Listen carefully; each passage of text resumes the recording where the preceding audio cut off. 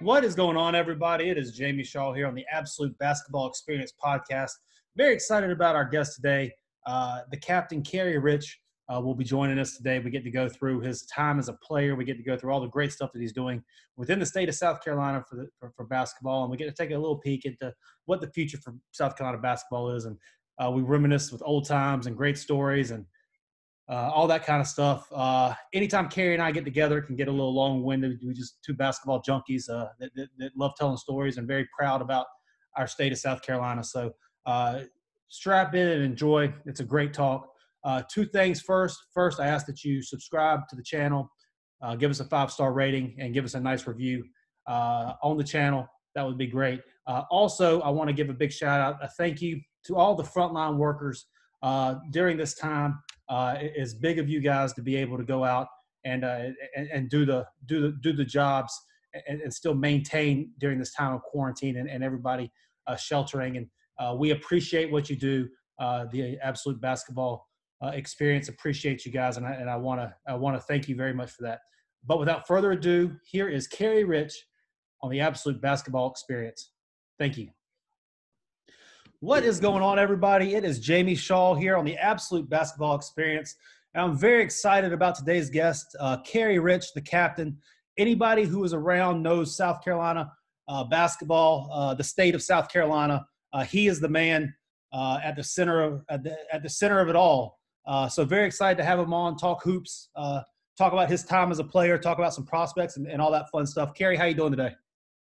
I'm doing wonderful, man, and it's an honor to be on your podcast with you. We certainly appreciate all your efforts and especially what you do here in South Carolina and North Carolina and just region of the country. So thanks for having me.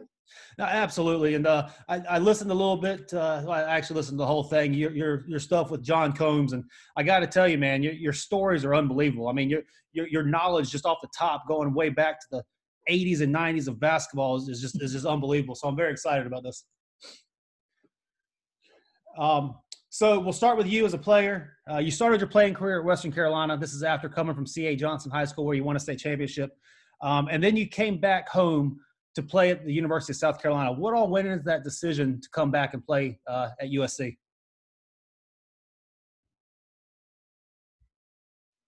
Yeah, I played here at C.A. Johnson High School, one of the oldest African-American schools in South Carolina.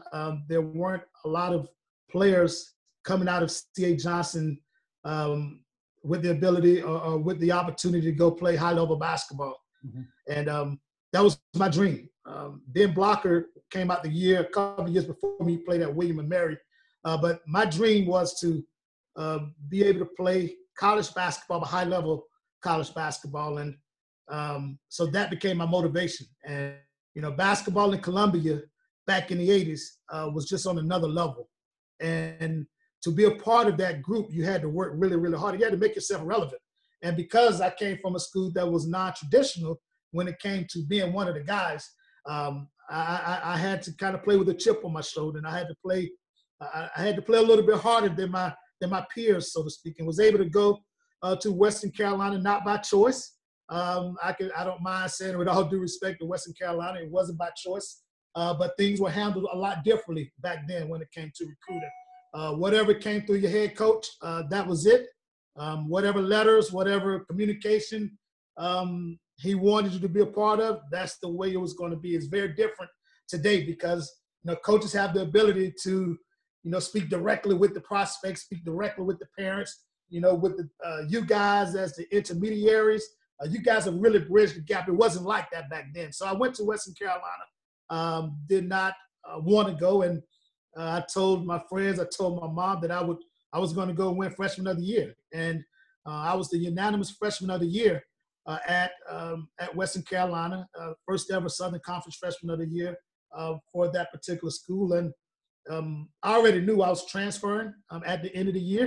It was just a matter of where, and initially it was going to be Clemson.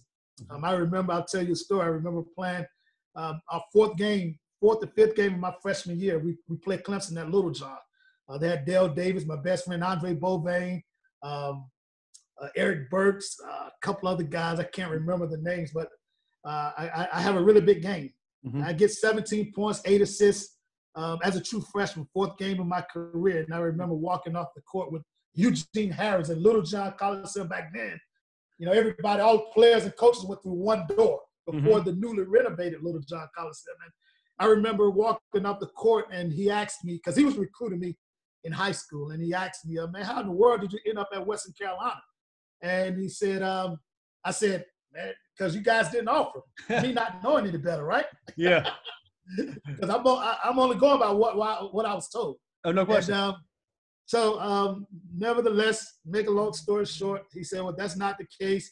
We want you here, blase, get through this year, and we'll reconnect. Keep doing what you're doing, and we'll reconnect. And crazy thing about it is I got through the year, and I was named freshman of the year. And the state newspaper here, which is our local paper here in Columbia, did a big article. How did Kerry Rich get out of South Carolina to go to Western Carolina, right? Yeah. So I'm thinking, because it was already a done deal for me to go to Clemson. So I'm thinking to myself, wow, we didn't want to make this a big deal. Let's just do it quietly and let me go to Clemson and let that be the end of it. And surely enough, when I was getting ready to visit Clemson, and I was going to make it official there once I got back from Western Carolina, got a phone call saying that Western Carolina was not going to release me to Clemson. There were some allegations of tampering. So they were not going to release me to Clemson. I was going to play for Cliff Ellis. And Steve Newton was coming in here at South Carolina. As a matter of fact, Western Carolina wouldn't release me to anyone. And Alex English, the legendary Alex English, had one of the best camps in the state every year, where he would invite the top players to serve as the coaches for the younger kids. We were up there playing pickup basketball one night, and Steve Newton had just taken a job for South Carolina. He came up and was wondering and asking who I was, and they were like, well, he's from Columbia, blase, but Western Carolina won't release him. Make a long story short, Western Carolina ultimately decided to release me to the University of South Carolina. That was the only school that they would release me to, and it turned out to be the absolute best decision ever because of my post-playing days here in Columbia. It's funny how things work out that way. It's like you have this direction for it, it takes a hard left, and all of a sudden it's the right way. Yeah, I'm telling you, I never ever would have thought that it would have ended up this way, but certainly looking back over my life and playing at South Carolina, becoming a 2-time captain there. I caught the program, unfortunately, when it was in rebuilding mode. When Eddie Fogler, my first year there as a sophomore, Steve Newton resigned in the middle of the year. So you're talking about, very respectfully said, a lame duck coach in the SEC. Yeah. You're not going to win many games. You're not even going to have a chance to win games back in the 90s playing in the SEC. Then Eddie Fogler comes in, coming off of winning the National Coach of the Year with Vanderbilt. When he came in, we had 3 scholarship players on the roster, myself, Jamie Watson, and Emmett Hall. Even though those 2 guys were all SEC performers, having 3 guys that were starters and having to piecemeal the team around us 3, again, in the 90s, you weren't going to win many games without 8 or 9 guys that could play. And so I caught it in rebuilding mode. Looking back, I wish I could have caught it when it was more stable, because the one thing that I've come to realize in everybody when it comes to this college game is you gotta have guys around. You got to be a good team. Yeah. And when you're not surrounded by really, really good players, everything that you do individually is impacted negatively or positively. Well, looking back on that, your time at South Carolina, you finished your career averaging 12 points, 4 assists, 3 rebounds, 1.3 steals per game over your final 2 seasons. And both of those seasons, you were named the captain of the team, which is a moniker that still sticks with you today, the captain. What do those 2 years specifically mean to you, looking back on them? Means so much, in particular, having the opportunity to play for Coach Eddie Fogler, Coach Jeff Lebo. Very respectfully said to all of the other guys that I played for, those guys really taught me the game. Those guys helped me understand the game. And they were 2 point guards. So they really were able to share a lot of intricacies with me about that particular position. And, I remember my junior year, coming off of my sophomore year, that was my worst year of college basketball. That was the only year that I did not average double figures. And I know why. I got caught up going to play at the University of South Carolina. I was home. I grew up 10 minutes away from the campus. I'm now rooming and teammates with the guys that I idolized in high school. Jamie Watson. Barry Manning was as big as they came in the state of South Carolina. He was my roommate. Joe Rett was one of the biggest names that ever came through here. He was my suite mate. So now I'm one of those guys, right? And I'm from Columbia. I'm 10 minutes from home. I got caught up, and I forgot what got me to that point. Hard work and doing the other things that allowed me to be in that position. So I lost my priorities were not where they needed to be. So when Eddie Fogler came in, he brought in a junior college guard, Jamie, to compete for my starting position. And that made me lock it all the way back in, because no way was I going to be in Columbia and not be the starting point guard. No way, not with the tradition, pride that we all had in Columbia back then. And I remember, man, I was busting my behind. I didn't have to go to study hall at all. So while the guys would go to study hall, I would go out on the track and I'd run. I was in the best shape of my life, right? And Coach Fogler, again, I'm playing with 2 All-SEC performers in Jamie Watson and Emma Hall. Coach Fogler named me captain. And not only did he name me captain, but he said there wasn't another player deserving of the honor to be my co-captain. And that was all through sheer work ethic and just trying to do right by others, being a good teammate, not making excuses. And that's a long place from bringing someone in to compete for my starting job. And I remember the first game, we're playing Old Dominion, one of those really good Old Dominion teams back then. And I have to be rushed to the hospital for an emergency appendectomy. So I'm like, oh man, all of this hard work. And now I'm out for the foreseeable future. And we're 4 games. I think I missed maybe my 4th game in Coach Fogler. I'm on the bench, and Coach Fogler walks down to where I was sitting on the bench, and he said, "Hey, Kerry, I need you to make sure you keep the guys in line, keep them in place until you get back on the court." And that was a defining moment for me, because it reminded me that even while not playing, he still believed enough in me to be able to impact this team as a leader. That was my defining moment. He gave me ownership of the team. It was my locker room. It was my huddle to a certain extent whenever he wasn't talking. I remember playing against Arkansas. I'm bringing the ball down, and I'm facing that 40 minutes of hell, and I'm looking over at him, for the play. And he waves me off, and waving as a point guard. When you get waved off and the coach gives you that freedom to call your own play, there's an amount of trust that's there, that's present. I was able to benefit from that. Coach Fogler was also very, very well versed with the officiating and the rules. So he would challenge the officials a lot during the games. And so the officials, because he was so well versed, they wouldn't want to talk to him. So he would plant the question with me, and I would have to go over and speak to the officials, and they would break the whatever the rule was down to me. So that gave me an entirely different perspective of officiating and some of the other things. So just an unreal experience playing for Coach Fogler. He had 3 principles in terms of how you played. You played hard, you played smart, you played unselfishly. Played hard, smart, and unselfishly. And those 3 things have been able to impact how I live my life every single day. You play hard, I want to work hard. You play smart. Hopefully I try to make smart decisions. And you play unselfishly. So I'm trying my absolute best to use my blessings to help bless others. And just those things have directly impacted every single thing that I do in how I live my life today. And you mentioned that you're kind of an extension of the coach on the floor. That's a very rare thing that you find in today's game and stuff. You get so short time and to have that trust. The team plays better there when the coach doesn't have to sit there and embark plays on the sideline and changes and switches and all that kind of stuff. When the trust is there with the coach and the point guard, and the point guard is able to flow through, everything runs smoother within the set of the offense.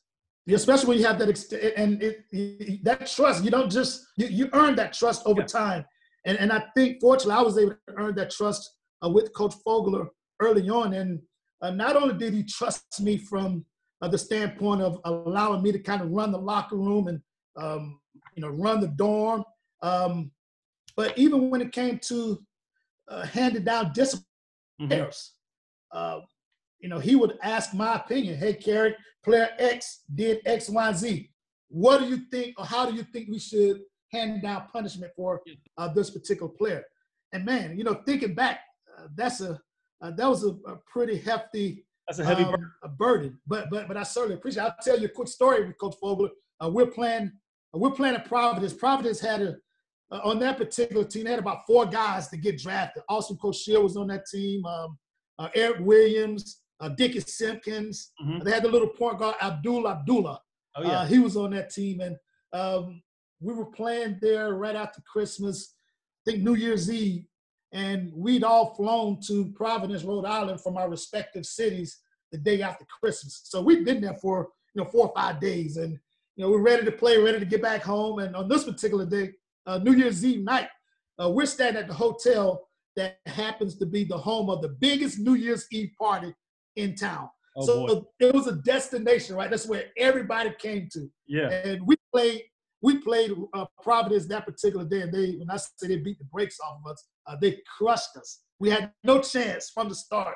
And so, of course, Coach Fogler's mad. He's ready to get out of town the next morning. We fly out early the next morning. So the guys, Jamie Watson and Emmett Hall in particular, wanted to go to the party at the hotel. So they boosted me up to call Coach Fogler. And then those that know Coach Fogler, he goes to sleep really, really early, still to this day.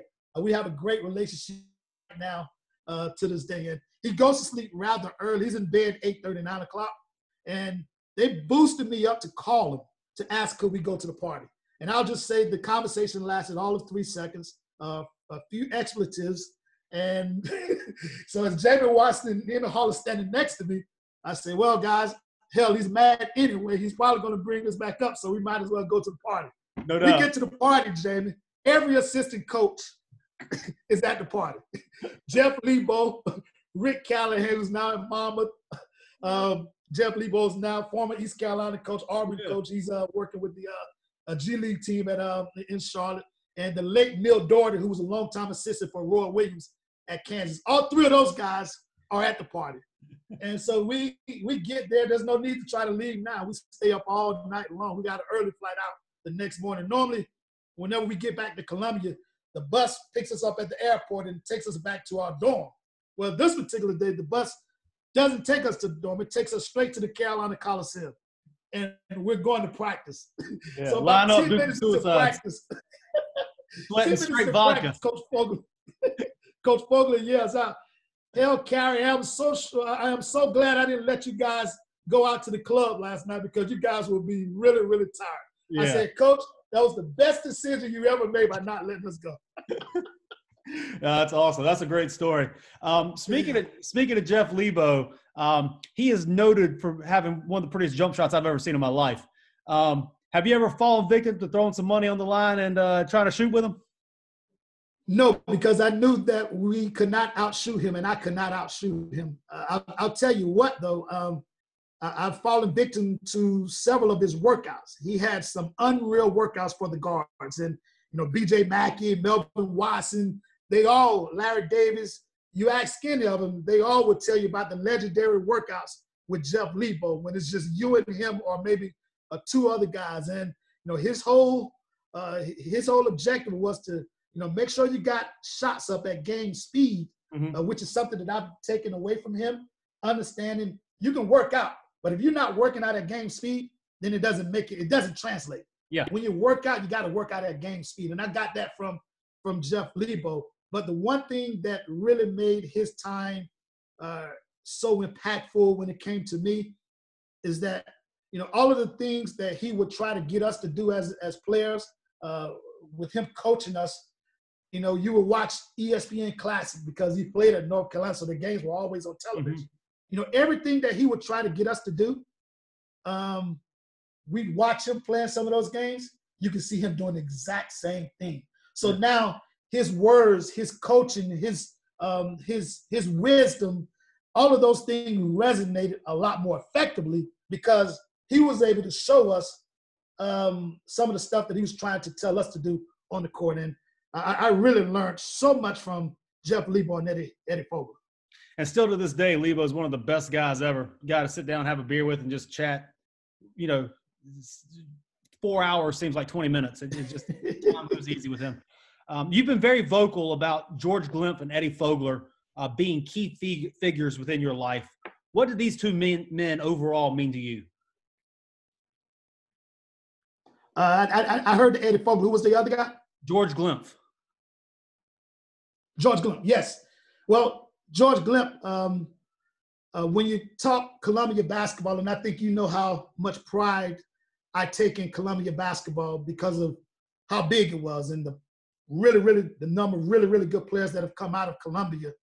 Going back to the early 80s and late 70s, Alex English and Xavier McDaniel and Tyrone Corbin. Coach George Glimpf he was, and certainly not to minimize the late Carl Williams, the Jim Childers from Lower Richland, Tim Whipple from Irmo, Bailey Harris from Lexington. George Glimpf is the godfather. Yeah. And George Glimpf has given me his blessing to continue to shine that light on Columbia basketball and promote Columbia basketball because this is how he did it. I am who I am because of Columbia basketball. I'm a motivated guy because of Columbia basketball. I wanted so badly to be able to sit at that table in the late 80s and the early 90s when you talked about some of the best players that came through Columbia. I wanted to be a part of that. So it became my rallying cry. It became the chip on my shoulder. And Coach George Glimpf is directly responsible for that. So with that being said, I wanted to be able to carry on the torch, but also pay homage to a guy that created this, certainly as he's gotten older. When it comes to Eddie Fogler, I've said, how much I appreciate him, naming me captain, but, he's become a father figure to me. We all have a few guys, those that, outside of your parents, I think we all have a few guys that when you need to get the answer to some really tough questions, Eddie Fogler is that guy for me. Coach Fogler is that guy for me. And the reason being is he's going to be honest. He's going to give you every side, and he's going to make you think the situation through. And we're still very close. He's a very loyal guy, and I'm a very loyal guy. And being involved, being associated with him has helped me. And I tell you something else, he's taken a liking to my son. He goes to practice. I invited him to a middle school game a couple of years ago, and he came and he fell in love with my son. And, as you're talking about a guy that coached me in college, and now he's taking that same love and that same approach and same just putting his arms around my son. That makes it even that much more special. But I love his wife, Robin. We have a great relationship. We speak on a regular basis. We go to lunch occasionally. We go to dinner occasionally. So I'm very fortunate, very lucky to have a guy like Eddie Fogler.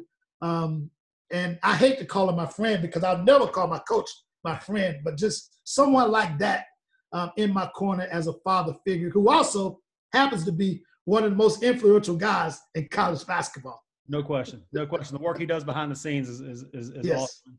And your son is a very easy kid to like when you watch him play basketball. We'll get into a little bit more of that later. But when I was researching kind of this stuff to talk with you, I read a quote with Andrew Ramspacker from the State. He's no longer there, but he wrote an article about you. It said, he's not garnered the respect he has because he's an ex-ball player. He's garnered the respect because he's an ex-ball player who used his platform to give back to the streets that he grew up on. What does this statement, what does this legacy of you mean to you? It means everything because I do take my platform very seriously. If it was not for basketball, I would not have this platform. I probably would not be speaking to you, Jamie Shaw, if I didn't have basketball. Basketball has given me a tremendous platform. I used the game. I did not let the game use me, and I used that experience to generate a platform because, the one thing I think we all, as student athletes, I think the biggest misconception is that sometimes we feel like the university owes us something. The university doesn't owe us anything. The university gave us an unreal experience to be able to play the sport that we all love while also getting an education. You notice I didn't say free education, right? Getting an education because you earned every bit of that. Yep. And with that, I found a way to create a platform And one thing we all have to remember as student athletes is that you have to recreate yourself once you're done playing. Because time erodes consciousness, and the further you are removed from your playing days, the more people forget what you did while at that university. And the university can't do or create jobs for all of the athletes that have come through there. So what you have to do is you have to use that experience to your advantage, create relationships, forge relationships, sustain those relationships, and then use that as your body of work. And then what happens, which is what has happened for me, the university has seen my body of work. So now they become my biggest ally. They become one of my biggest supporters.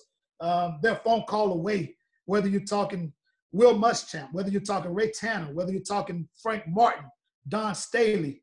They all are one phone call away to support my efforts in the community.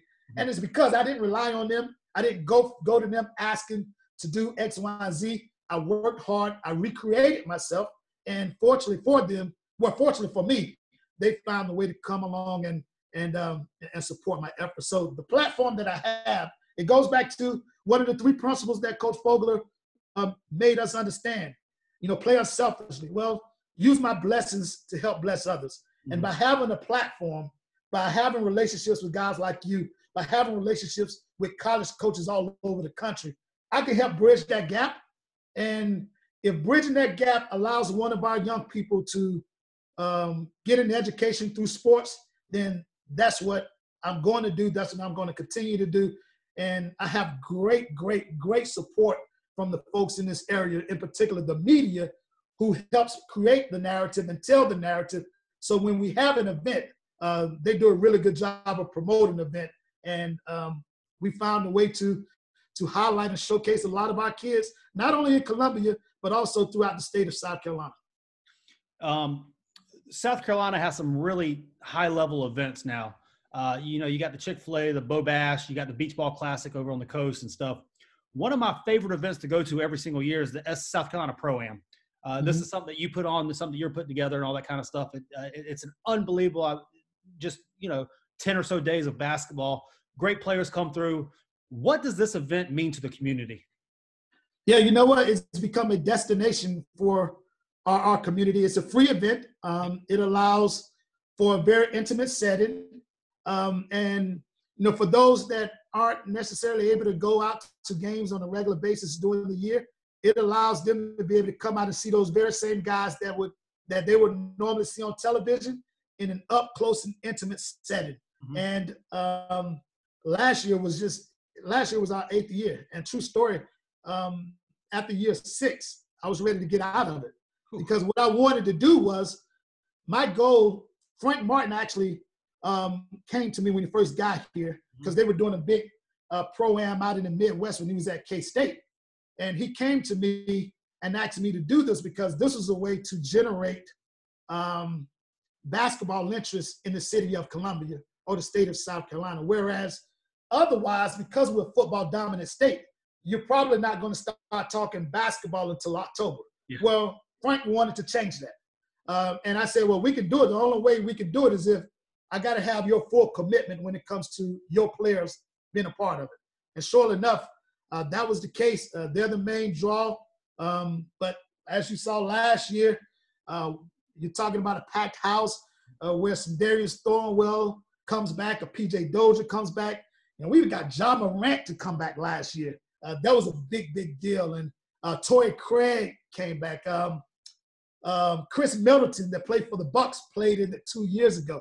So we've had a lot of the NBA players, and not just the NBA players, but a guy like Russell Jones, who started and did a terrific job as a freshman at Winthrop this past year. He became like one of the biggest draws at the SEC Pro-Am last year. And I do some local sports talk radio on the official Gamecock station, 107.5. And it was the first time that a listener had ever called to ask about a non-USC basketball player. That was Russell Jones. So, and I tell you the other thing that I really enjoy about the Pro-Am real quickly is, the guys that play Division II, who often dreamt about playing against those guys from South Carolina, playing against the Darius Thornwells or the PJ Doziers or the Ja Morants. Well, guess what? In the SC Pro-Am, you get the opportunity to do just that. So that's been probably the one thing outside of it being a free community event. The one thing that I've enjoyed more than anything is allowing those young people who otherwise wouldn't get the opportunity to share the court with those big name guys. They get to do it at the SC Pro-Am. No doubt. And for me, obviously I live in North Carolina now, but I'm from South Carolina, all that kind of stuff. It's enjoyable to see somebody be able to bring the community together like that and then celebrate the state of South Carolina as a whole. That just brings goosebumps to me every time I get to see that type of stuff on a personal level. And that event for me, I don't know what it is about it, but it just brings goosebumps thinking about it. It's something I will always clear my schedule for to come to. Basketball has done a lot for you. As you mentioned before, what are some great stories that you have of how basketball has just really afforded you some great opportunities? Wow. Are we talking non-basketball stories or just stories that have been generated through basketball? Just stories if you were never the captain at the University of South Carolina and you didn't go and reinvent yourself into the community leader that you are now, things that just wouldn't have happened. Yeah, I got two stories that I'd quickly like to share. One being our former governor, Nikki Haley, who was also a part of the cabinet with President Trump. Her son, Nayland, who just decided to go to Villanova, he's a big basketball fan. He loves basketball, and he would hang around the USC practices, and they wanted Frank Martin to become his mentor, so to speak. And because of the NCAA regulations, it's a little gray area, so to play it safe, Frank said, well, you know what? I have a guy that would be perfect for your son, and his name is Kerry Rich, and he made the connection, and I began mentoring Nayland, and more importantly, Governor Haley trusted me. She had trusted her son with me, and I got to know the security detail. I got to know all of the nannies, and he played AAU, so I would go to some of the AAU games. They would invite me, and this is probably one of the cool parts. I would, normally folks in Columbia take care of me anyway. I probably don't pay to go in any games here locally, but they always wanted to make sure I was situated, I was good.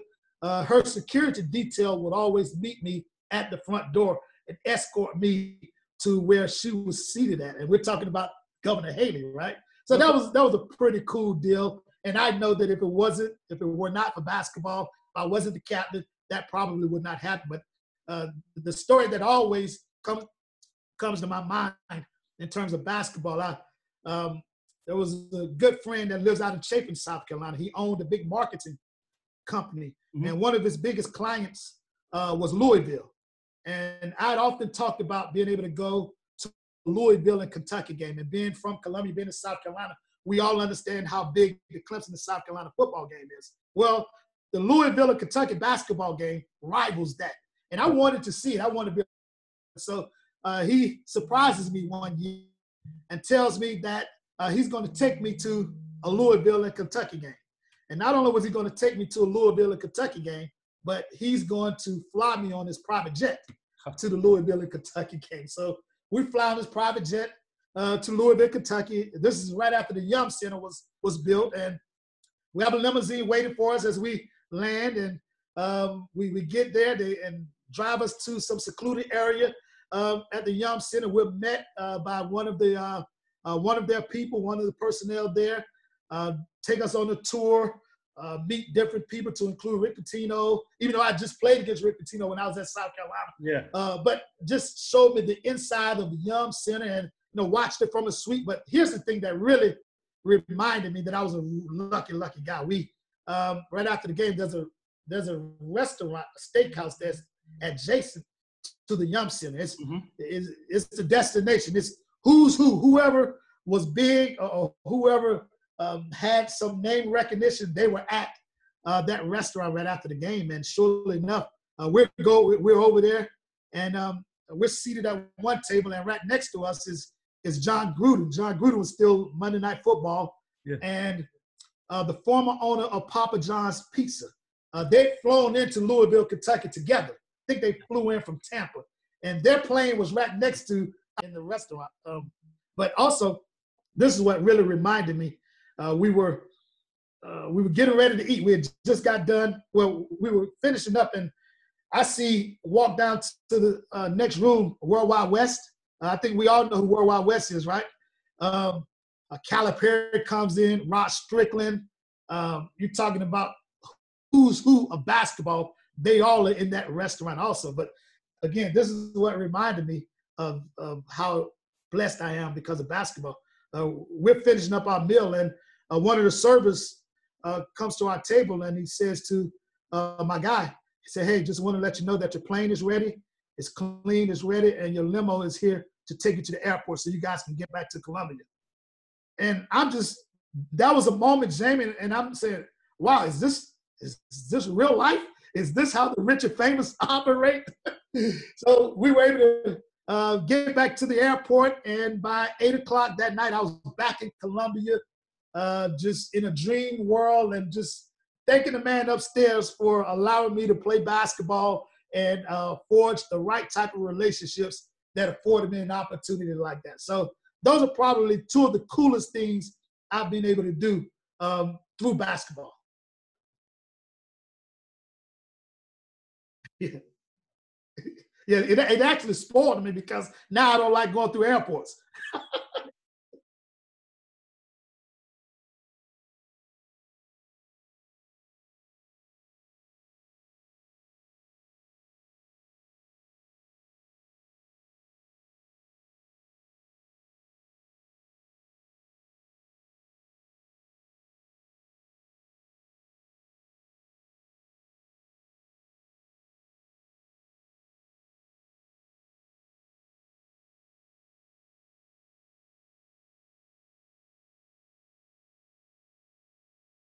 It's my life. It's the blueprint to my life.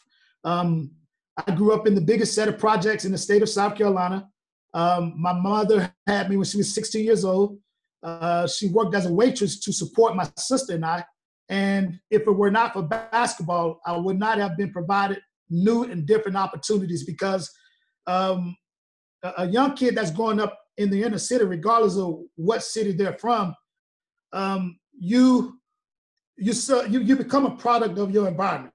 And if you're not exposed to new and different things, you believe what you see every day. And in most cases, as an inner city kid, you see drug dealers, you see drug users, you see prostitutes, you see folks that are probably not in the most favorable situations when it comes to society. So if you're not exposed to anything different, you begin to think that this is what life is supposed to be. Well, that's not what life is. Life offers a whole lot more than just that. Basketball afforded me a lot of opportunities. Basketball afforded me opportunities to forge relationships with people that can help. So the platform that I have, I am a big believer that every kid has a gift, and it's up to us as adults to help identify those gifts. And the way we identify those gifts is by putting them into new experiences, taking them to new environments. And by doing that, you're hoping that something clicks, something goes off. And as much as we want to believe that every young person, especially as an African-American in the inner city, every last one of them is not going to be a starting quarterback in the SEC. Everyone is not going to be a starting point guard in the SEC. But a lot of them still have the ability to become engineers. A lot of them have the ability to become attorneys. And through my relationships, not only do we help identify those gifts through new experiences, but we help develop and nurture those gifts. And we do that through social capital. Social capital being the relationships that I just talked about. Hey, man, you own a business. I know what you're doing. I need you to really, if you could, give me an opportunity to put this young person, let them volunteer, whether it's something that allows them to get experience, internship, something that they get an experience of working, and then we maximize that by helping them through those relationships, through that experience, and now we put them in position to maximize that gift. And that's what my foundation is all about, and it's a blueprint to who I am. It's my life. I was an inner city kid, came from a school, still my neighborhood, even though I came from the school that produced astronaut Charles Bolden, from a sports standpoint, I still remain the only basketball player to ever go and play high-level basketball. So the opportunities aren't plentiful. Since I'm one of those guys, one of the very few, then I got to make sure I use my platform the right way. I got to make sure I inspire these young folks. I got to make sure I provide hope. I got to make sure I provide opportunities. And because we've been able to build a body of work and a track record here in Columbia, the folks here have been so supportive from an educational standpoint, from the world of politics, from the world of education, from the world of athletics, to the world of local business owners, even from the religious component of the society. We have people in all of those areas that are able to help create opportunities for our young people. And that's been the wonderful thing that I've really enjoyed about the platform that I've been given. And more importantly, just having the opportunity to kind of use the blueprint of my life as an inspiration to young people.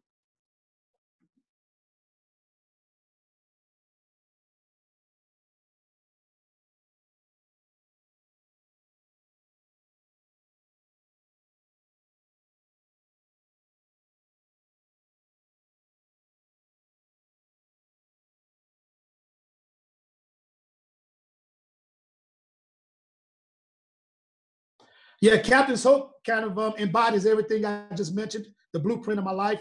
But we do a lot of different events under that umbrella of the SE Pro-Am.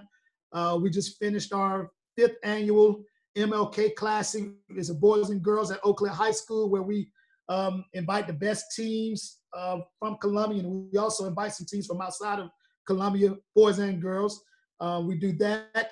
We always do something when it comes to going back to school.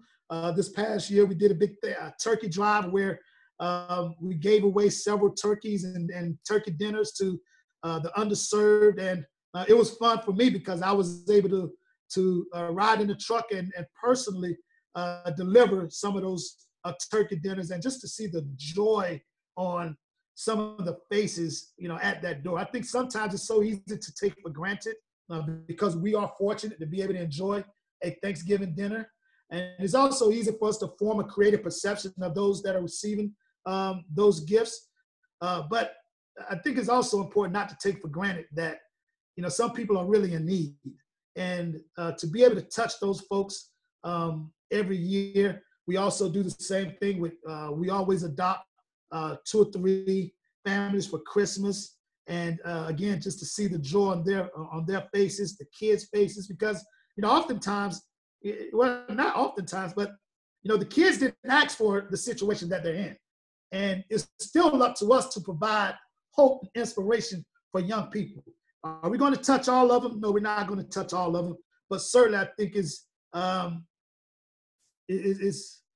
imperative for us as adults to still do those things. And with me being from inner city Columbia, having a presence, creating a presence is even more incumbent upon me to make sure I use my presence so that those kids, I don't want them to just see me on television. I don't want them to just hear me on the radio. I don't want them to just read some of my quotes. I want them to be able to touch me.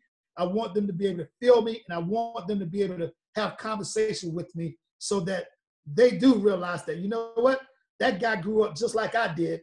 I want to do what he did, or I want to be better than he became. And it's my responsibility to help them become just that.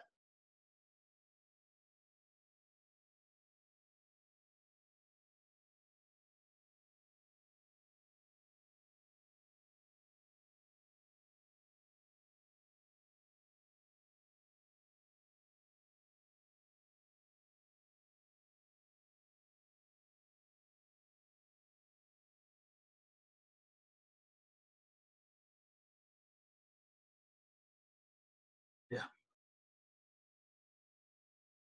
Yeah.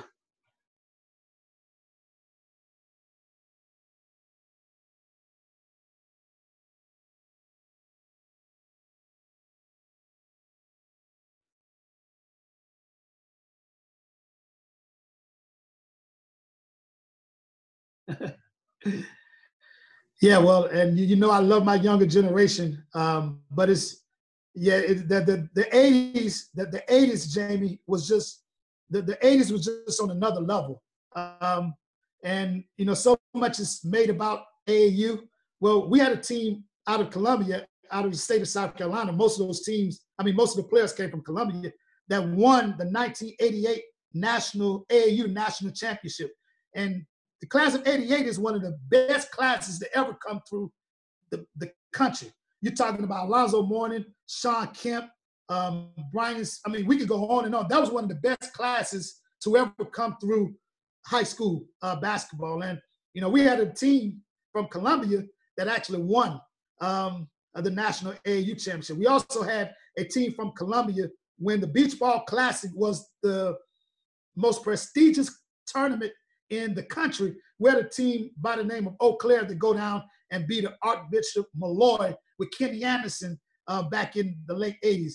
And it put Eau Claire on the map, put everybody on the map. I remember I told a story, during the 80s, every team, 80s and mid 90s, every team had one or two guys that were good enough to play at some level of college basketball, Division I, and most high level. So that became the competition, that became the camaraderie, that became what fueled us. But that period, 1988, and go back to Rodney Taylor came out in 86, AC Floor High School. He signed to play at Villanova. I think it was right after Villanova won the national championship in 85. And Roland Massimino, who was the coach, showed up at AC Floor High School in a white limousine. And it was a big, big deal, right? Everybody, and we're not even going to talk about, Xavier McDaniel, that was the first college player to leave the country in scoring and rebounding at Wichita State. I remember watching Tyrone Corbin playing at DePaul, and Tyrone Corbin, Al McGuire, who's one of the best guys to ever call games in terms of color analysts, he would call Tyrone Corbin the best conditioned basketball player in the country because he would just run. We all know Tyrone Corbin did 19 years, 20 years in the NBA, still a coach. So, and I could go on and on where I'm naming guys that played high-level basketball during the 80s. And always, not during the 80s, but all the way up to the mid-90s where you had the B.J. Mackeys, the Jermaine O'Neals, and the Kevin Garnetts, and I could go on, the Ray Allens, that was the 80s, mid-90s. There was a big gap when it came to basketball talent in the state of South Carolina. And I think P.J. Dozier and Seven Woods, Sindarius Thornwell, those guys deserve a lot of credit for, and I forget the young man that went, L.J. Peak. He was also another guy that generated a lot of attention and brought a lot of the coaches back to South Carolina. In particular, Columbia, between P.J. Dozier and Seven Woods over 2-3 year periods, Jamie, every coach that's somebody came through Columbia to see those guys. Every coach that's somebody for that 2-3 year period came to Columbia. Those guys made Columbia a destination once again. And from that point, you began to see the Devontae Schulers of the world, and some of the other guys came after that. And then whoever would have thought, or whoever would have guessed that a Ja Morant or Zion Williamson would come to close the deal. And, I know I missed a lot of the guys, but I'm just trying to kind of capture as many as I possibly could. But yeah, the 80s was just something totally different. I know today's society, man, when you speak about your era, they think you're hating on them or you think you're not appreciating them. That's not the case at all. But basketball was a little bit different, and the talent level was a lot different from top to bottom.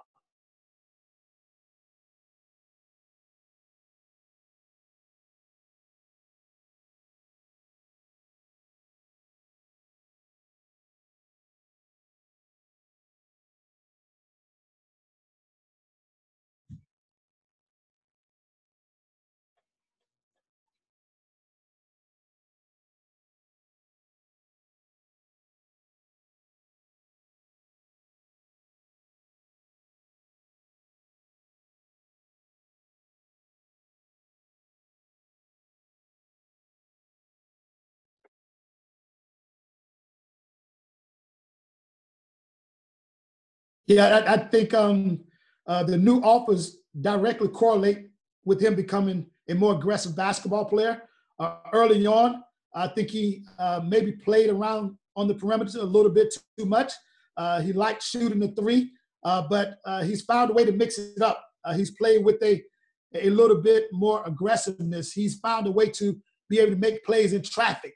So now, he's not a guy that's just hanging out along the three-point line. What he's doing is mixing it up a little bit, and he's made himself into a commodity. And there's a direct correlation with the new offers, the SEC offers and Power 5 offers that we're now seeing Ed was subjected to.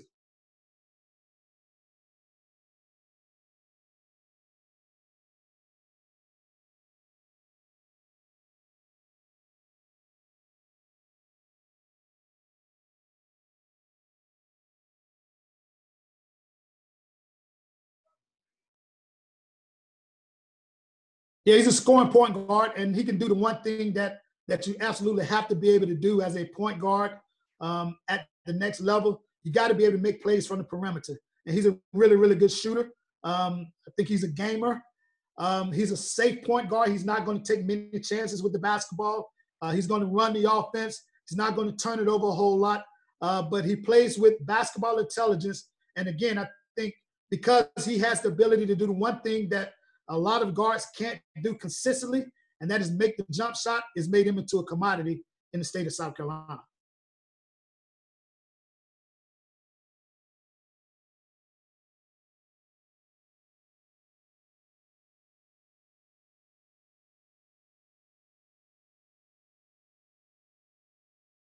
Yeah, I've seen a guy continue to develop. I know there was a lot of, I remember seeing him as an eighth grader. My son played against him as an eighth grader, and I remember seeing him. And I've watched him kind of expand his game.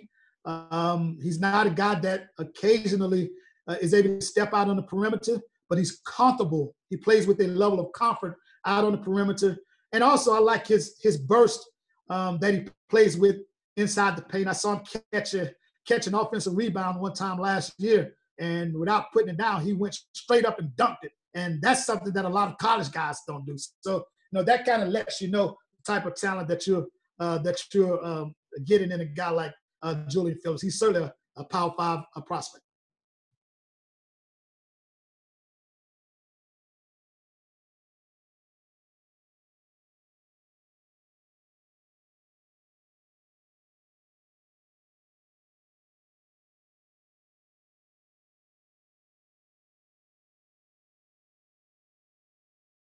Yeah, you know what? I don't mind saying that I'm a little bit dumbfounded that he hasn't received more Power 5 offers than what he's received. He's a point guard. He's 6'3", so he already plays a position that's going to directly translate to college. He plays with the basketball intelligence. He's a really good passer, and the one thing or the one hang up many of the folks that I've spoken to about him has always gone back to is his ability or inability to knock down the jump shot or the perimeter shot. Well, I've seen him knock down the perimeter shot on a consistent basis, and for like 2 weeks straight. And I went back and called 4 or 5 guys that I know in the business. I said, hey, I think this guy right here is worth going back to revisit. And the other thing that I think separates him from most guards, I think it separates him from all of the other guards in the state, is his athleticism. He's really, really athletic. And not only is he athletic, but he can go with either hand. He can finish at the cup with either hand. And I think that's the one thing that separates him from any other guard in the state. He plays a natural position at the three as a 6'3" point guard. But his athleticism allows him to finish in traffic with either hand. And we all know how important that is at the next level.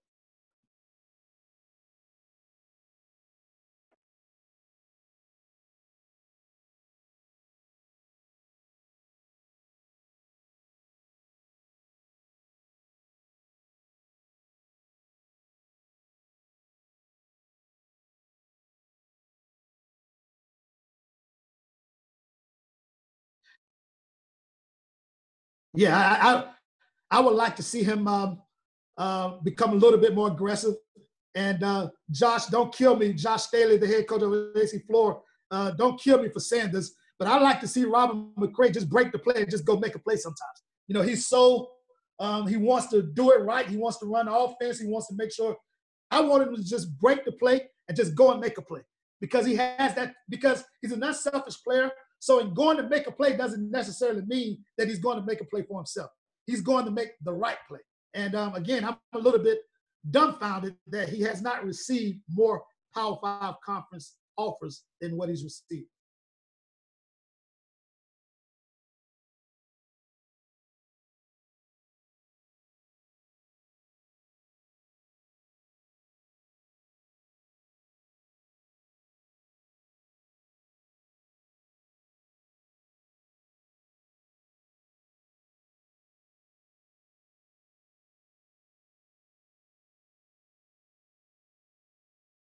Well, it's cool because he takes it seriously. It's cool because he works tremendously hard. I did not initially want him to play basketball because I'm anal when it comes to basketball.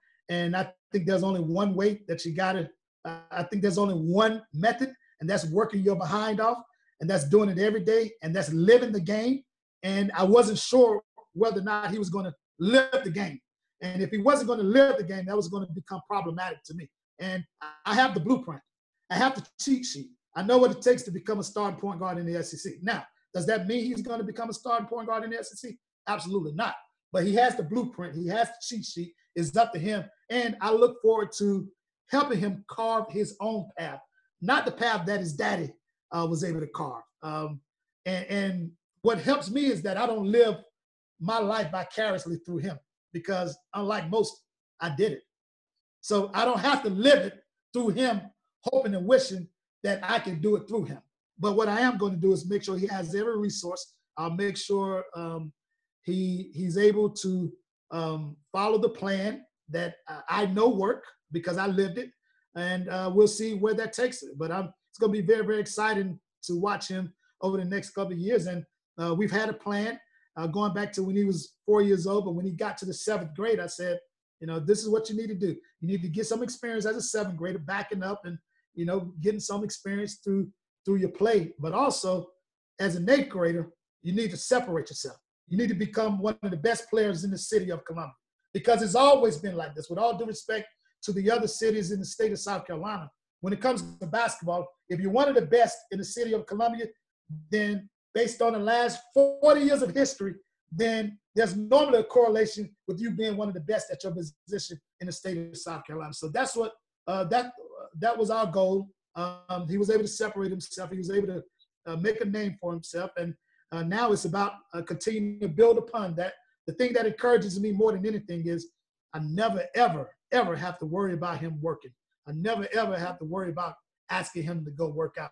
As a matter of fact, it's the other way around. After a long week of work, a lot of times I want to just lay around the house on the weekends, and he's asking me, Dad, can we go to the gym?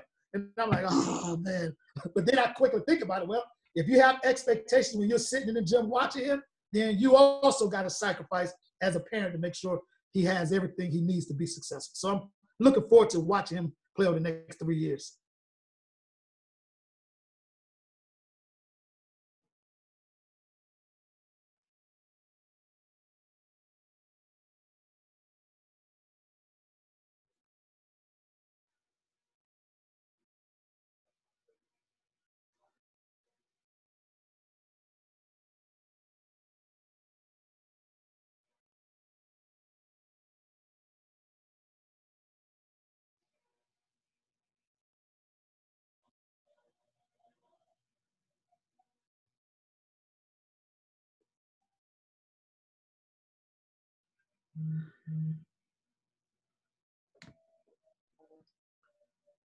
I can't. I missed it. I can hear you now. I missed everything you said.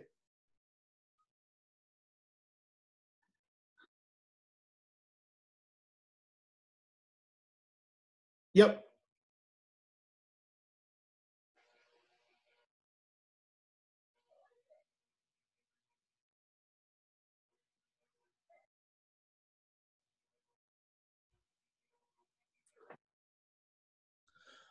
So, Kerry, wrapping all this kind of stuff up here, you've obviously got your hand in everything positive that's going on within the state of South Carolina.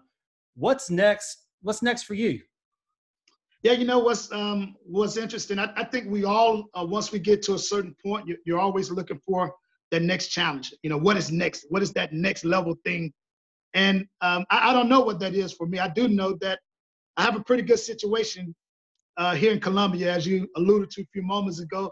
I have my hands in on a lot of different things, television, radio, get to throw a few basketball events, and just working as a recreation superintendent, I get to, I'm directly responsible for the programs and the staff and in the very same parks that raised me. So I get to impact inner city kids every single day, and I get to work directly with the city council, with city manager, the mayor, all over the youth sports initiatives that come out of his office.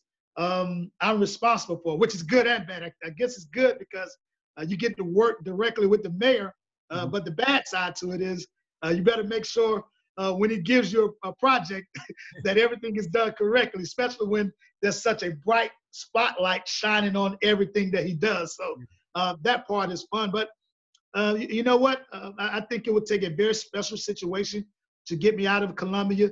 But I do have an itch that I like to scratch, and I don't know how much more severe that itch becomes. But I do think from a basketball standpoint, Jamie, I like to I like to scratch that basketball itch at some point. I don't know when, maybe on a national level. I'll tell you what I've had the opportunity to do over the last few years, going back to when P.J. Dozier and Sindarius Thornwell and those guys came, L.J. Peak.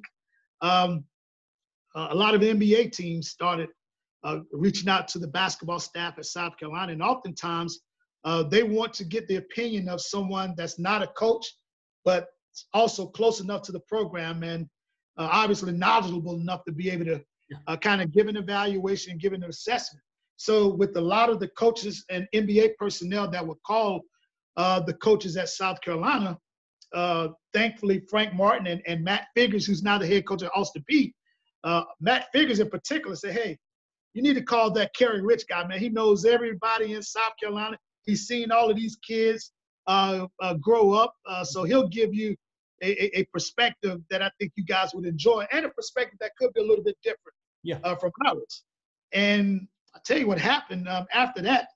I've been able to be a part of the NBA pre-draft process in the form of giving evaluations and giving assessments to all of the players that have come through South Carolina, going back to PJ and Sindarius. Every player that's come through South Carolina since, I've had the opportunity to give an evaluation or give an assessment to NBA personnel with those guys. I don't know whether that's something that I like to do in the future, but I will tell you that I enjoy evaluating players. I enjoy dissecting players' strengths and weaknesses and how one part of their game directly transfers or translates to the next level. I enjoy that part of it, but it will take a special situation to get me out of Columbia. I know that I'm looking forward to watching my kids. I haven't said a CJ, my son actually has a twin sister, and she's into dancing. She competes with dancing. She's pretty good. Also very expensive, by the way. So all of those things that I got my hand in on, I need my hand in on all of those things to be able to support a son playing basketball and a daughter that's competing all over the place when it comes to dance competition. It's expensive raising kids, man. Oh, man, it is so expensive. But you know what? You work so hard to be able to give them all of the things that you weren't able to enjoy coming up. So I enjoy making the sacrifice. But I don't think I'm going anywhere anytime soon, as long as they're still in high school. But who knows after that? It'll take. I don't think I'm leaving Columbia. I don't want to leave Columbia, but I am going to tap into whatever that next challenge is in a couple of years. Well, no doubt. And now's a good time also, to be a South Carolina guy on the NBA stuff, because obviously it started with PJ Sindarius. Then you had Silva. Now you have AJ Lawson. Jermaine Couisnard is going to be next. And then within the city, within the short drive, Zion Ja, Nesmith, all these other guys, just pros. So it's neat to see the NBA people putting South Carolina on the NBA map overall, because, talent's coming through in droves right now. Yeah, I'll tell you a quick story. There was a recruiting. Well, there was a director of scouting for an NBA team that came to a South Carolina game there to see AJ Lawson, and this was the day after. the MLK Classic. Yeah. And he came down and he said hello. We sat behind the bench. I was doing halftime and said hello. We had a small conversation. He said, "Hey man, do you guys have any more Ja Morants and Zion Williamsons over at the MLK Bash?" I said, "Man, we got some talent over there, but we don't have Ja Morants and Zion Williamsons. Those dudes are special, man." Yes, they were. They were absolutely special. That was lightning in a bottle. I mean, especially with the stories of it all. I mean, when you and I first watched Zion, you probably saw him a little bit before me, but like he was in 7th grade. When we were watching 8th grade, 9th grade and stuff, he was portly. He was a chunky dude that played point guard and couldn't dunk. Yeah, and you know what's funny? In having a conversation with one of the NBA guys this year, I said, he was portly, but here's the other thing that you may not even realize because you haven't seen a lot of it since he's been in college. But he was actually playing point forward when I first saw him play. No he question. was in offense. He was handling the ball, playing with basketball IQ.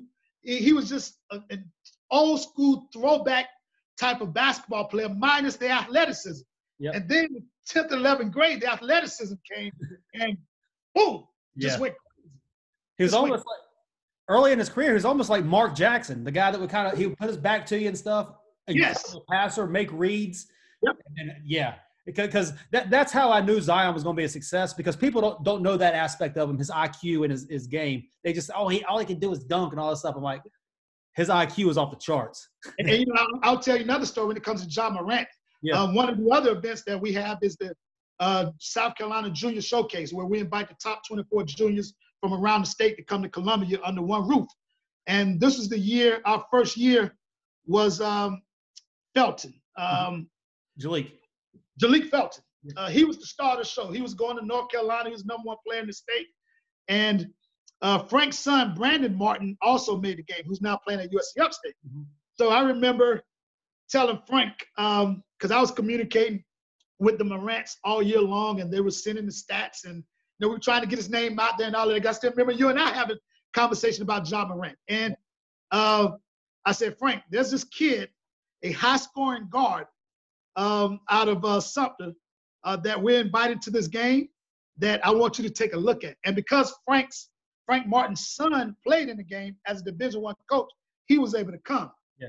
And while Jalek Felton was the star of the show prior to the game, true story, when Frank Martin left, he and I were talking about Ja Morant. And the one thing we talked about was, we knew he was a high-scoring guard that played with a little bounce, but we did not know that he could play the point guard position the way that he played the point guard position. Because just go back and look at the players that are normally 6'1", 6'2", and are high-scoring guards like he was.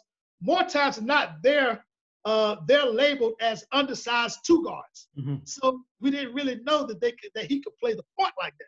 And we watched him, and he could play the point. He had a couple of unbelievable dimes, a couple of nice interior passes, and we left that gym, Heathwood Hall, saying this kid could play. Yeah. And shortly after that, Frank started recruiting him and ended up offering the kid from seeing him at Heathwood Hall in the Junior Showcase. That was the beginning of Ja Morant and people knowing about Ja Morant. Yeah, absolutely. No, it was unbelievable. The Ja Morant story, I could go on and on and on talking about Ja because it's just an unbelievable story in its own right. The summer between his junior and senior year, he came to our AAU event. At that time, he was playing with Nick Claxton in July. First week of July, it was him and Nick Claxton. The South Carolina Hornets and the South Carolina Raptors merged to make Team South Carolina. Claxton was the big draw, but Ja was making the noise and stuff. Well, Claxton only played the first week of July because the second week I think he went to play with his Virgin Island national team. So he missed the second. Devontae Shuler, who's now at Ole Miss, he was also part of that team. Yeah. Shuler was on that team too. And then so I think Shuler left to go play with another team that last week. And the last week it was just Ja Morant and Jordan Warlick from Dutch Fork. I don't know if you remember him. And so we had the live period event. It was the third week. That was the week that Matt McMahon offered him. He averaged 46 points over 7 games in that event. And it was unbelievable. You saw the first game. he had like 50, and all of a sudden the next you had like 10 coaches there. Then all of a sudden after that he had like 20 coaches. And after he goes for 45 to 55 points in 4 straight games, then all of a sudden he has 50, 60 coaches there watching. Frank Martin was one of them. Yeah. Matt Figure was following the kid everywhere he went. Speaking of Matt, unbelievable guy. But yeah, Matt Figure, we talk about that right now today. Matt Figure and I, as soon as the pandemic started, Matt Figure was down in Florida with his family, and he and I were talking about Ja Morant. Yeah. It was the most unbelievable. It was the most unbelievable things I've ever seen in my life. Over 7 games straight to average 46 points per game over 7 games, and every game be between like 45 and 54 points. It was an unbelievable performance. And still, after watching that personally, I didn't know Ja was going to be as good as he is right now. I don't think anybody could have predicted that, Jamie. And anybody who says outside of his close family and his friends, I don't think are being truthful. But to see how quickly, and I was just communicating with his uncle, who's also, I think, his business manager, just 2 weeks ago. And I said, hey, man, it's been fun and amazing watching how quickly Ja Morant has become and is becoming a household name in the NBA. And I remember him playing second and third fiddle to Devontae Shuler, Zion Williamson, and some of the other folks. And it's been crazy, but it's fun. And I think what it's done is I had an agent to call me from California, all because of Zion Williamson. And this agent currently represents, he works for the CAA, one of the biggest agencies in the world. And he called me from LA asking about the Nesmith kid that's at Vanderbilt. In having that conversation, he was also talking about Zion Williamson and Ja Morant and how they made South Carolina a destination. As a matter of fact, before he ended the conversation, you know what he said? What's that? I got to get down to Carolina. Yes. I got to get down to Carolina. I got to see some of those players. Every year they're coming out with them, and it's guys that you wouldn't expect, because even Ja, like we were just saying, he was averaging a triple-double his senior year. The whole reason I first saw Trey Hannibal as a sophomore was because I went to go watch Ja Morant, and Ja was playing against Hartsville, and Trey was really good that game. That was the first time I saw Trey. You would never have guessed that he would be the number 2 pick in the draft and a probable multiple-time NBA All-Star. And to see his hard work and stuff, I'm sure T is beside himself, because I remember T sitting on the sidelines with his GoPro on his head, on his hat, watching the game and all that kind of stuff. T's one of the most unbelievable basketball dads I've been around. But no, the South Carolina kids, they're late bloomers too. They're all young for their grade. People don't realize Zion, Nick Claxton, all these they're all young. Like, they're graduating high school at 17 years old. So their curve is later than most within grade and stuff. And, Nesmith, people saying Nesmith, now he's going to be probably a top 20 pick in the draft this year. People just – to play this year. Yeah. And he's young and all that kind of stuff. Josiah James, a late bloomer into a McDonald's All-American. South Carolina kids, they just bloom late. And then when they bloom, holy cow, do they bloom. Yeah, and now, in my conversation with the young kids and the up-and-comers, I think what I try to do is drive home that point that, the guys that have come before you have laid the groundwork. They've made Columbia, they've made the state of South Carolina a destination. And if you can play, and of course with help from guys like yourself, Jamie, who's relentless and who's done a really good job of helping spread the word when it comes to South Carolina talent. And if you're good enough, if you find a way to impact your team, then coaches are going to find you. Now, it's up to you in terms of what level you play at. I think when you talk position, size, what's your weapon, what's your skill set, what's your basketball IQ, some of the other intangibles, the better you are in those areas will determine or dictate the level that you're able to play at. But it's your job to try to become really, really good in each of those areas. And when you're able to do that, then the rest of it takes care of itself. Yeah. I was listening to your podcast with John Combs the other night, and I think you hit the nail on the head with something. And I think this is why South Carolina is they're getting talent coming through like that. South Carolina will always have athletes. There will always be long, athletic dudes who can run and jump and all that kind of stuff. But you said something where I think now people are instilling skill set, fundamentals, two-hand passes, dribbling, being able to shoot the ball. They're instilling those in the kids at a young age so that when the athleticism catches up to them, then they're taking off. Because that's what they always have. They all have a skill set now. You have guys who are being head coaches, guys like Josh Staley, guys like Thomas Ryan up at Dorman. You have Tim Whipple at Irmo, and Zach Norris and Yerrick Stoneman and John Pearson down at Portugal. That they're the varsity coaches, but they're getting stuff all the way down to the middle school and elementary school leagues and instilling fundamentals, basic fundamentals. And that's happening in South Carolina now. So now the curve of talent is going up because once the athleticism and length catches up to the skill set, which is what you're seeing with Robert McRae right now, once that catches up, it's a wrap. And I think you hit the nail on the head with that in instilling the fundamentals early. Yeah, and unfortunately, in today's game, because of the many different workouts and the many different ways of working out, the basic fundamentals have become lost. Because when you're talking fundamentals, you're talking about the basics. Yeah. And it's not fun. I remember having a young man that was working out with the group that I was working out back in the day. And, part of our drills, if you're on the left-hand side, you're going to dribble with your left hand. You're going to dribble with the ball low. You're going to dribble with the ball out in front. You're going to dribble with your head up, right? And not only are you going to do that, but you're going to get 10 repetitions doing that. Yeah. So it becomes boring. It becomes rhetorical. It becomes, this isn't any fun. So it's not as fun as making a double move between the legs behind the back spin move, which will, by the way, never translate into a game because the game is happening too quick, right? Yeah. The game is happening quick. So you got to be very decisive with that move. And we only work on things that directly translate to the game. And the fundamentals that unfortunately have been lost are now coming back. And I think, players that are up and coming, they're looking at guys that have come before them. They're looking at how some of them panned out, Jamie, and some did not pan out, unfortunately. And the ones that pan out are the ones that have that fundamental skill set that directly translates to the game of basketball.